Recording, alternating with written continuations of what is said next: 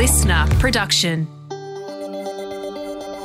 The Aussie share market is on track to snap a 3-day losing streak. And what happened to see Lynas Rare Earth shares jump in afternoon trade? Good afternoon, I'm Steve. I'm Laura. It's Tuesday, the 24th of October. Welcome to the CommSec Market Update. Laura. Hello, Stevie. Howdy. We're back again. Howdy. We are indeed. I like that. Look, we're heading into the close. We follow 3 straight days of declines. It looks like, at least for the time being, we're hanging on to some modest gains. Not much. No. And it's been a pretty messy session as well. We're up 0.1% at the moment. We're up 0.5% at our best quite early in the session. Then the market was down by about 0.1% at its worst at around 1 p.m. Sydney time. And then markets have managed to stage somewhat of a recovery. But a lot is happening still, of course. The same type of drivers we've discussed at length in recent times, from the conflict still ongoing in the Middle East, of course, to interest rates being higher, bond yields, bond prices.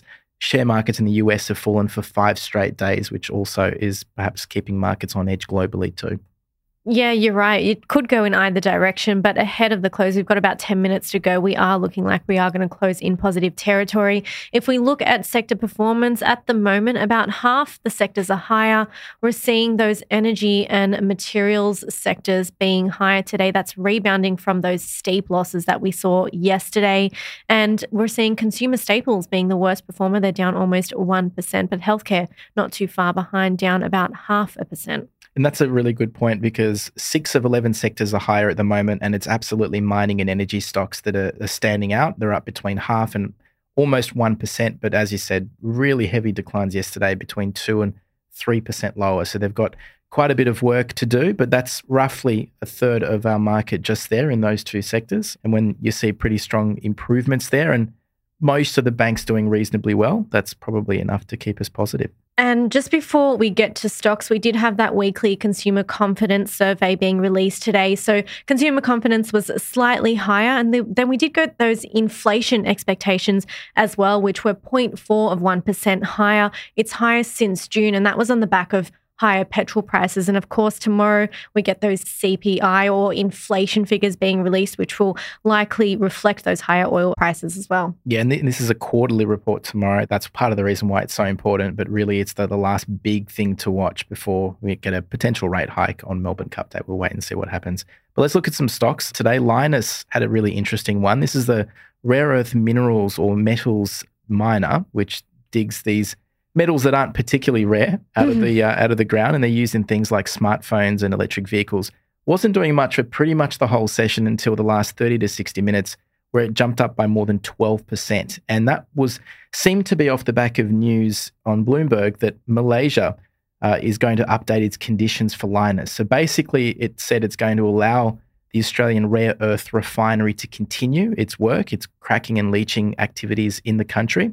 In recent times, there were temporary shutdowns. There was a dispute with the Malaysian government over whether or not they would let them do this. So that seems to be the real driver of the stock lifting today.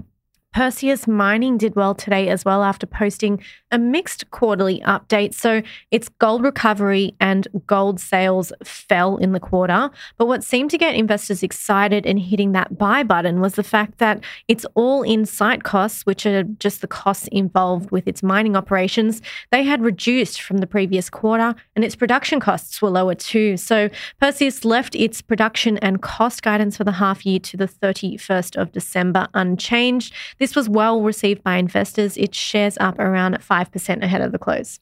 Ansell today in focus as well. It held an annual general meeting with shareholders. Not doing so well. It's under a bit of pressure.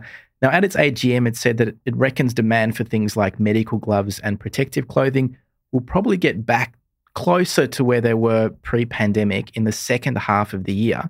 And this, of course, after that once-in-a-lifetime peak in demand for masks and gloves that we had during the pandemic. So yesterday it hit a 52-week low, the lowest levels in a year, not too far from those levels at the moment. And its shares have roughly halved from the peaks that were hit back in mid-2021, when all the focus was on gloves and protective equipment and people staying at home during lockdowns. We also heard from buy now, pay later company Zip.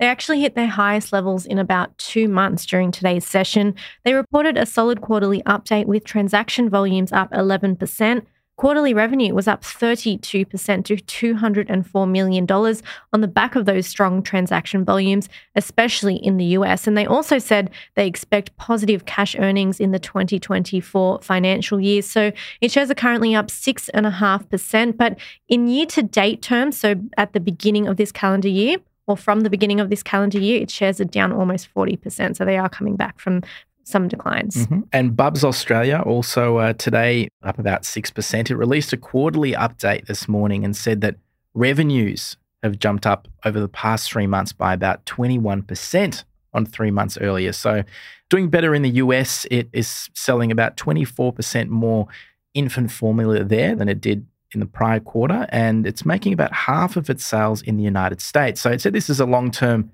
priority for the group. And I guess many infant formula makers have struggled a bit recently because of a big slump in sales in China, because in part a really low birth rate there, but there's also been growing confidence in the local Chinese manufacturer, which has done a good job in getting people feeling pretty good about, things as far as formula goes in China again. So that's been pretty difficult for the Aussie manufacturers.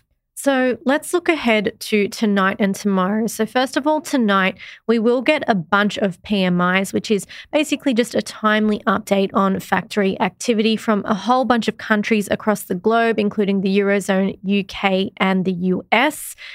Tonight, 7 p.m, the speech from Michelle Bullock, the new governor. Mm-hmm. Mishy B. B. She'll be talking. We'll see if there's anything significant out of that moves markets tomorrow. So we'll be looking for anything in regards to what lays ahead for interest rates, right? Exactly. And this is ahead of the inflation report tomorrow. So, how much is going to be in this, we'll wait and see. But, it's a hard one to say. So we'll wait and see what she says tonight. That's going to be very exciting. And of course, this is her first prepared speech since taking charge. Yep.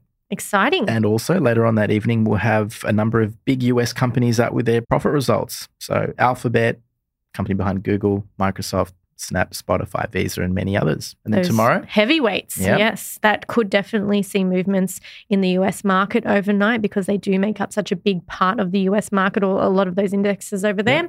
And that could lead us into what we see in tomorrow's session here in Australia. But again, tomorrow, like we mentioned earlier, those core CPI quarterly inflation figures. Yeah, so this is for the 3 months to September, and it'll be at 11:30 a.m. Sydney time. So certainly the highlight tomorrow. Plenty of dividend payments as well, or at least some from Horizon Oil and Reece.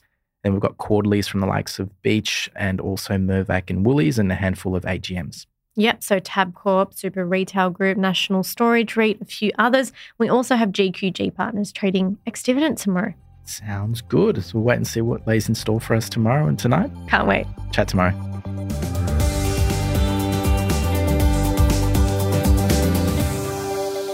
This podcast is prepared, approved and distributed in Australia by Commonwealth Securities Limited, ABN 60067254399 AFSL 238814. The information does not take into consideration your objectives, financial situation or needs. Consider the appropriateness of the information before acting, and if necessary, seek appropriate professional advice. Listener.